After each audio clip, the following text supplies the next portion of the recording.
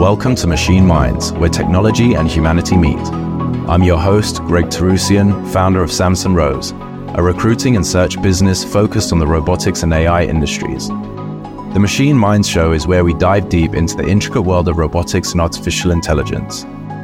As a staffing industry leader with a passion for the frontiers of technology, I'm pleased to be bringing you intimate conversations with the founders, investors, and trailblazers who are at the heart of the AI and robotics revolution.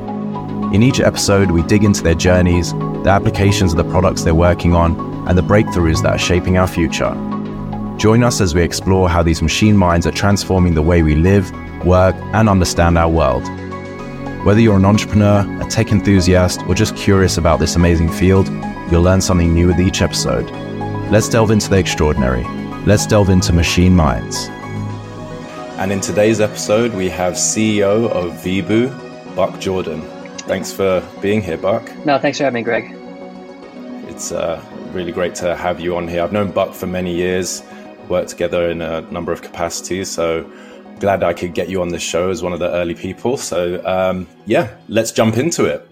So Buck, I'm going to pass it over to you now just to give a little bit of an overview of yourself, your role, and also, as well as being CEO of Vebu, you're president and co-founder of Miso Robotics, which is very relevant for the listeners and the industry. So please tell us a bit more about you and the roles that you're involved with. Yeah, I'll do a little bit of background. My background mostly comes from venture. So I deployed about $150 million across a number of companies, mostly in the AI, robotics, and we ended up trending pretty heavily in the food space. And really with the last dollars of my venture fund, kind of scraping the bottom of the barrel, I founded Miso Robotics. And so Miso Robotics is a industrial robotic arm in the back of a quick serve restaurant. Specifically, it operates the fryer and does a few other tasks in the back of house that most people don't want to do, or many brands find difficult to staff and continue having staff stay there. But while I was there, I really I've really been obsessed with the challenge of automation as it applies to the restaurant industry, because the restaurant industry is under a massive amount of strain. We've all been reading about what's happening to labor in the restaurant space. People are introducing $22 an hour labor laws for quick serve restaurants in California, and these labor laws are generally starting on the coast, marching towards the center of the country, really destroying restaurant business models along the way. And it really occurred to me in 2016 when I founded Miso Robotics that that could all be changing soon. First of all, I think that it's not going to be cool again to work in the back of McDonald's. It's going to be challenging for these brands to continue to expand and even operate in this labor environment. We're set over the next 10 years to be missing 3 million people from the U.S. restaurant workforce, which is really an unrecoverable problem. And so the industry must automate. And so I think that in 2016, what I was seeing is that there was a dramatic, decrease of the cost, similar to Moore's law, where the cost of computing goes down every couple of years. The cost of robotics was also going down significantly. And so I had anticipated that because a robotic arm used to cost in 2016, like before 2016, used to cost like north of $100,000. In 16, it was something around $60,000, $70,000 a piece. Today, it's $8,000 unit volume of one, direct from Shenzhen. Shenzhen wins when it comes to mass manufacturing. And then concurrently with that, the quality of computer vision has been going up, and the cost of computer vision has been going down. At the time, I don't know exactly at that time, but there was you could buy an Intel RealSense camera for $200 and tell the difference between an apple and an orange and a pear, and volumetric data so you can grab it. So all of a sudden, you've got a massive problem, and that is labor in the restaurant space, and the restaurant space has no ability to solve it themselves, because robotics is very, very challenging, kind of discipline skill set. We basically saw like a decreasing cost of hardware, decreasing cost of compute, and decreasing cost of computer vision. And so all this means is that a once very expensive automation challenge to be solved through robotics can be solved much cheaper, and starts to become more like a software solution. It's a little bit more scalable. $8,000 arm versus $100,000 arm. And so that thesis really really kind of captivated me in terms of a direction to kind of really sink a lot of my life and effort into. And while I was running Miso Robotics, I was really constantly inundated by some of the biggest brands in the world cold emailing our website. And Miso happens to have probably one of the biggest brands in food robotics. But like any startup, we have to focus and we have a product set that we need to complete and push out into the market. And so I left Miso Robotics. I found a CEO who I think can scale a business better, and then left Miso Robotics to start Vibu, which is where I spend most of my time today. Vibu is short for Venture Builder. And so what we do at Vibu is we engage with large brands, brands that and eat at many, once a week maybe, to build bespoke robotics for them. And so it's not really a consulting capacity. We're really a kind of an interesting kind of product shop where we'll secure a very large customer up front, then we'll build the products, and then of course we know that there's a buyer for it because that customer's paid us millions of dollars to build it and non-recurring engineering to build that product. So our mission here at Vibu is really to automate the supply chain of food from seed to fork. We're really focused on back of house, not so much agriculture right now. One day we might go to ag. But the thesis really is that when you focus in robotics, in a discipline robotics, in an industry food, you end up having a lot of build it once, use it twice. And so development can be a lot faster and more efficient. And so that's what I'm doing today. It's just crazy, probably 200 people across both companies, crazy robot shop, and just focus on food. It's really awesome. Really awesome. And yeah, the food tech space is obviously really hot at the moment and very relevant for applying robotics and AI. So yeah, it's interesting timing in the market, isn't it? With the prices coming down, as you said, and it becoming a lot more accessible. It just means that the feasibility of revenue being generated, but also profit from the investment in those restaurants is combined with these prices, like the hourly wages going up. It just makes sense. It's a no-brainer, basically. Yeah. And food costs have gone up 30% over the past 2 years too. So everything's squeezed in these restaurants. And at some point, consumers are not going to be able to pay it. Mm-hmm. Yeah. And I guess this is one of the only ways to try and bring that down a little bit, manage costs, because the margins are so small already in restaurants. Yeah. Yeah. I mean, so, one of our challenges is building robotics that's affordable enough to be able to fit into these low wage work and to be able to replace low wage workers.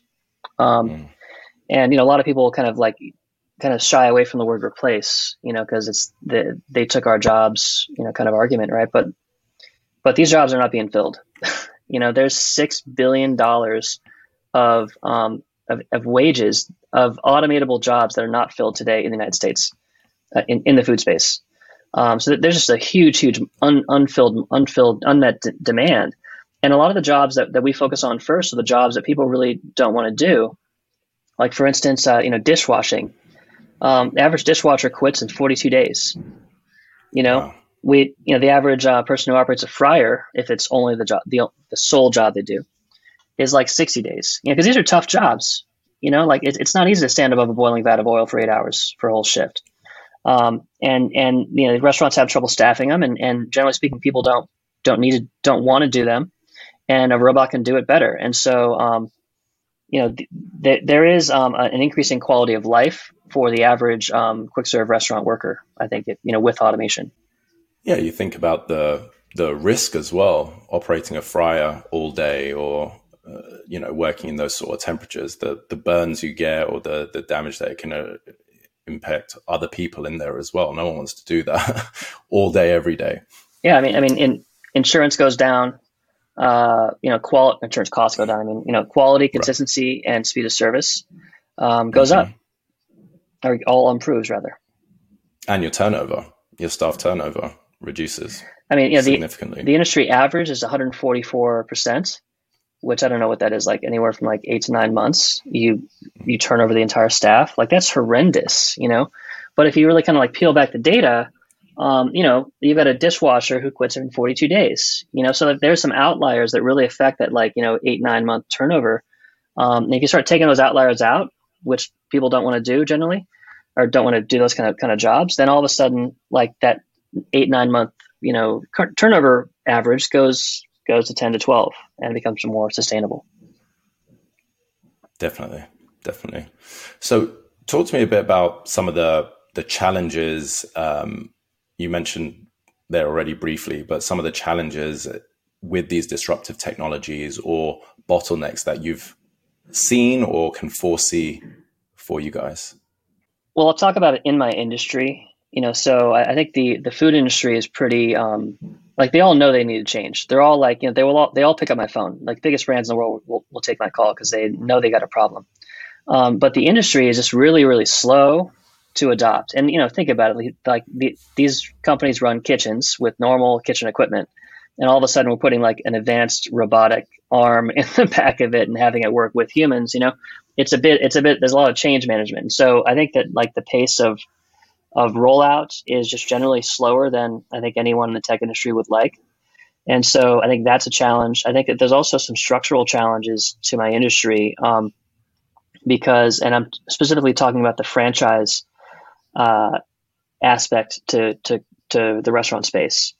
Starting in the 60s and 70s, the entire industry went to as high, 90% plus franchising as fast as they humanly could. And the reason why is pretty understandable. It's basically because, to open a restaurant costs anywhere from, depending on the brand, costs anywhere from $500,000 to $3 million.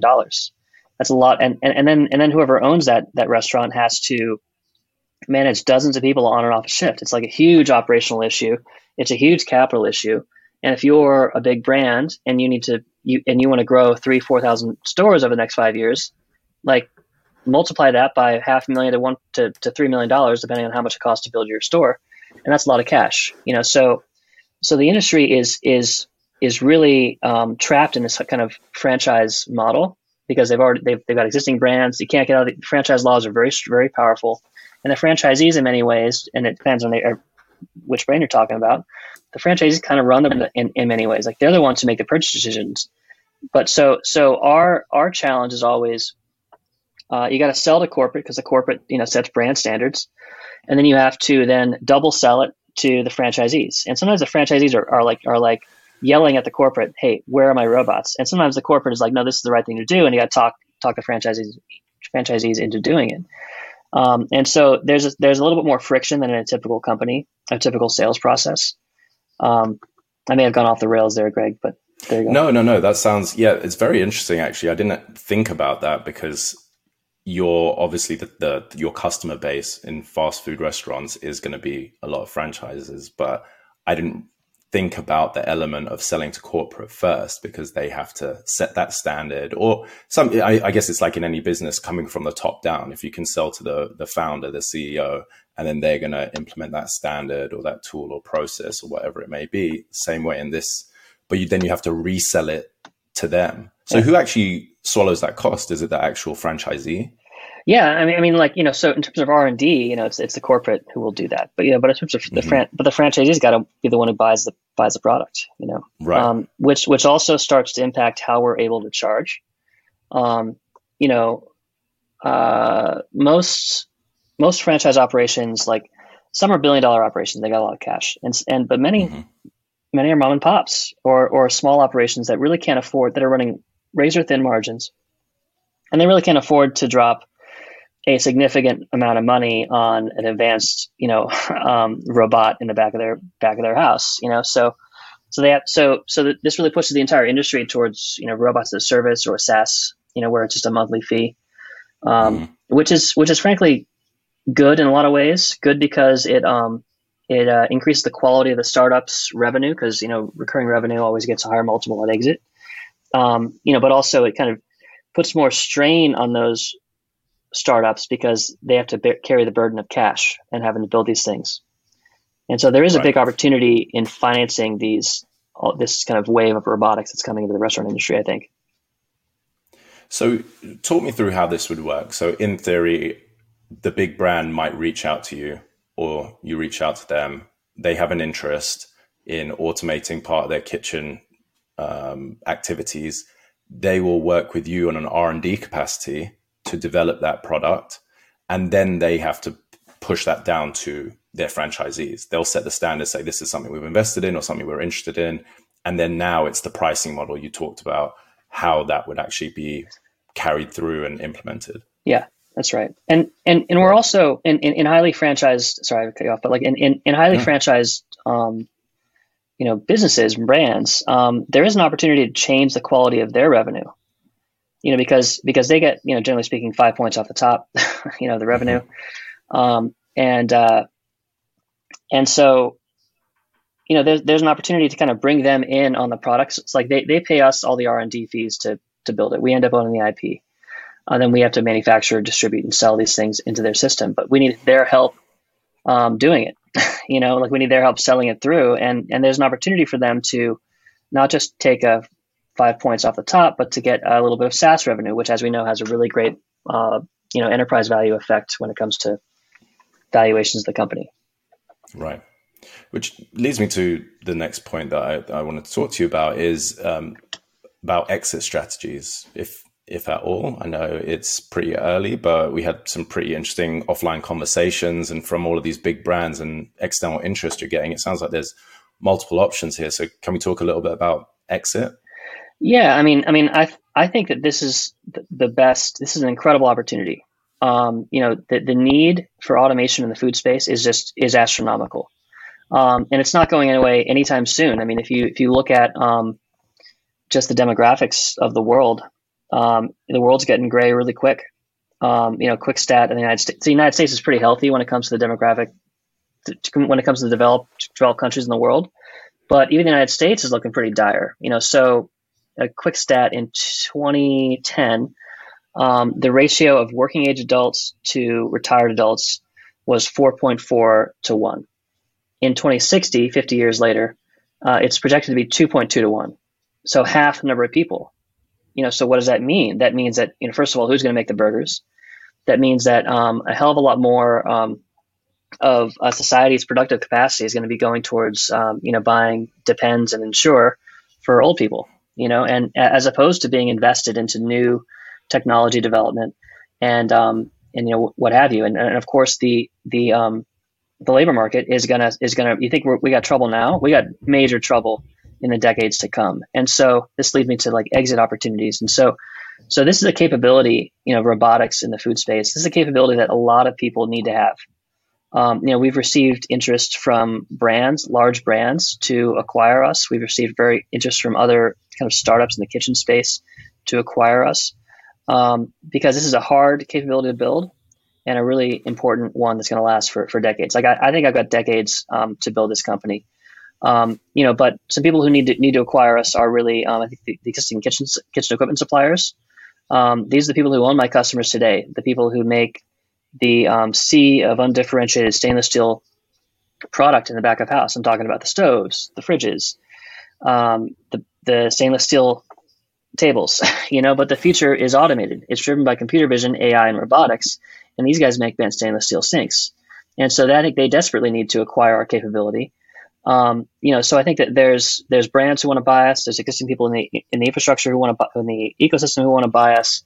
And I actually think that there is a really good path to going public, because one really interesting thing about Miso Robotics is that we've raised 90 million plus from crowdfunding, and so which is crazy. It's one of the biggest in the world.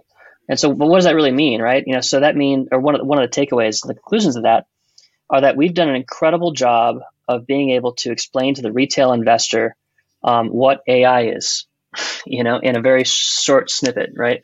And if I'm going to explain what artificial intelligence is to a retail investor, I'm going to need an hour in a normal text. But, robot flipping burger, people get it and they understand the use case. And so I think that in the event that we're able to one day go public, I think that there's a good opportunity, good potential that we would have a very we would trade at a premium, because if you want to bet on the future of automation or the future of the food industry being automated, who do you put your money into? Forget about the food industry, just automation in general being a future. Like, where do you put your money? It's not Google, Facebook, Amazon. All that's too diluted with other kind of revenue. What's the pure play bet? There really isn't one today. There's some warehouse companies, but this is going to be a huge business. Right now we're working with some of the best and biggest, highest quality brands out there in the food space. I think if you give us a couple of years to get more product out there in the market, get more revenue, I think there's a really good opportunity we can IPO. Amazing. And then couple that with the RaaS model as well. If you've got that recurring revenue plus these partnerships, I mean, again, no brainer. Yeah, well, a lot of work between here and there, but from your lips to SEC's ears. Let's see what happens. Yeah. And I know that another part of what Vebu does, and we just talk about this high level, but you've got some investments as well that you make as part of it. Can you tell us just a little bit about that? Yeah, I mean, so we do make selective investments. We generally have a group of investors who love to kind of co-invest with us, especially when it comes to automation and robotics. One company we recently led the seed round in was Serve Robotics. So Serve Robotics, cool. Super cool company. It's a sidewalk delivery robot. Span out of Uber. Because it'll span out of Uber Postmates, rather. It was a Postmates project that Uber acquired when they acquired Postmates. And turns out a huge number of orders is delivered within 2-mile radius of the restaurant, right? And so if you deliver on a sidewalk, well, one, you're taking a very polluting and expensive and inefficient car and a human off the road, so you're kind of decreasing traffic. It's better for ESG purposes, but also the food gets delivered on time. I mean, how many times have you ordered food, it's going to be there in 30 minutes, and like an hour and 15 minutes later, you finally get your thing. And you're like, yeah, I got tripped by Uber. Yeah, it's the worst, but like this thing delivers on time because there's not a lot of traffic on sidewalks, and it's a level 4 autonomy company, which basically means that like it's cameras off, the robot is driving on the sidewalk, and then a human kind of has to zoom in when it has to cross an intersection, a dangerous place. And one day that'll be automated too. Sorry, I went down a deep rabbit hole, but like we invest in companies like that that have big visions and have a defensible robotic or AI kind of moat. Amazing. So bigger picture opportunities that you see for AI, robotics, big data, computer vision in the food tech space. Is there anything that you see further down the line that you haven't even started working on yet, or that, North Star vision where you want to be? I mean, yeah, I've got a vision for the future of the kitchen. I mean, first of all, like kind of near term, I think that there's a lot of opportunity for AI to come in and really increase the quality, consistency of food that's being prepared. Because like all this food is being prepared by an entry level worker who has had a minimal amount of training. And again, remember, they quit in 42 days or 9 months, depending on what role they're in, right? So they never actually get a chance to get really good at things because in general they quit too soon. So I think that there's an opportunity to kind of use AI to remove the cognitive load on a lot of these workers, like tell them what to do, when to do it, to make sure quality consistency is good, and people check them along the way. So a lot of really interesting computer vision solutions that are kind of focused on that. And there's a big opportunity for data in the back of house. Like people, one of our clients gave us this great quote. They said, our data stops at the loading dock. In other words, when they receive the food in the back, and they pick it up at the POS, the point of sale system, but they have no idea what happens in between, and so they have to kind of like guess and interpolate, right? So I think that's going away. I think there's an ability for like kind of data to come out that's actually quite actionable in a number of areas. And then, but I would say that in terms of big changes to the kitchen space, I think that over the next 5-6 years, there's going to be companies like Misa Robotics who are taking a cobotic approach, which means humans and robots working together. And they'll come in, they'll take out the fryer, they'll take out the drink station, maybe some other tasks, but humans still working in and around the robots. But I think that kind of year 5 or 6, you're going to start to see a proliferation of fully autonomous restaurants. And what does it mean to be fully autonomous, right?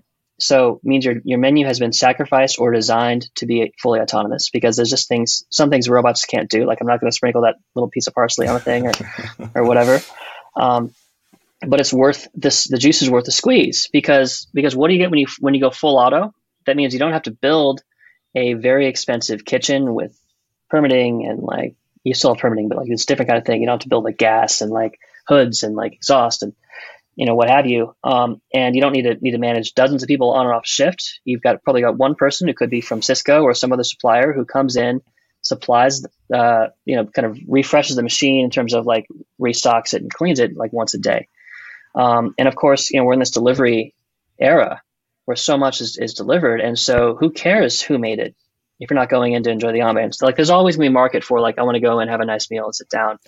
That's not what I'm talking about. There's going to be this proliferation of fully autonomous restaurants where, you could have someone serving a incredible orange chicken in more like an expanded vending machine, or a kiosk, sitting next to a Panda Express, and the food coming out of that kiosk will be higher quality, fresher, and it won't have any labor. And it won't have any real estate costs. So you'll be paying like a more month-to-month kind of kiosk thing, but not like a 5-year lease, no tenant improvement. So there, and of course that vending machine or kiosk, whatever, is going to be serving that food at higher quality at half the price. And so there's going to be a revolution, I think, coming at some point. Yeah. I mean, you touched on a great point there. With if you're delivering, you don't really care where it's come from, and you see the same thing with ghost kitchens and stuff like that. Yeah. If it hasn't come directly from the restaurant, it doesn't really matter. So you're getting the same food or better food. It's just about the quality and timing and the product, really. Yeah. Well, look, this is great. Thanks again for your time, Buck. I'll just wrap up here with some summary notes that I think most listeners, most people should be really excited about having more automation in the restaurant space. We've talked to a number of people on this show in the space, and we could just see huge benefit in terms of quality, consistency, price, and the opportunities for the owners, the franchisees in this point, the restaurant owners, and then obviously the back office, back of restaurant workers as well. The convergence of the cost coming down and availability of the technology is huge, and it just seems like you guys are in the right place at the right time and have been doing all of the foundational and groundwork to be here. So I'm really excited to see what happens in the future. Well, thanks for helping us get here, Greg. It's been great to work with you. No, my pleasure. So where can the listeners find out more about you, about Vibu and Miso? You can go to misorobotics.com or vibulabs.com. Perfect. Thanks, Buck. Take care.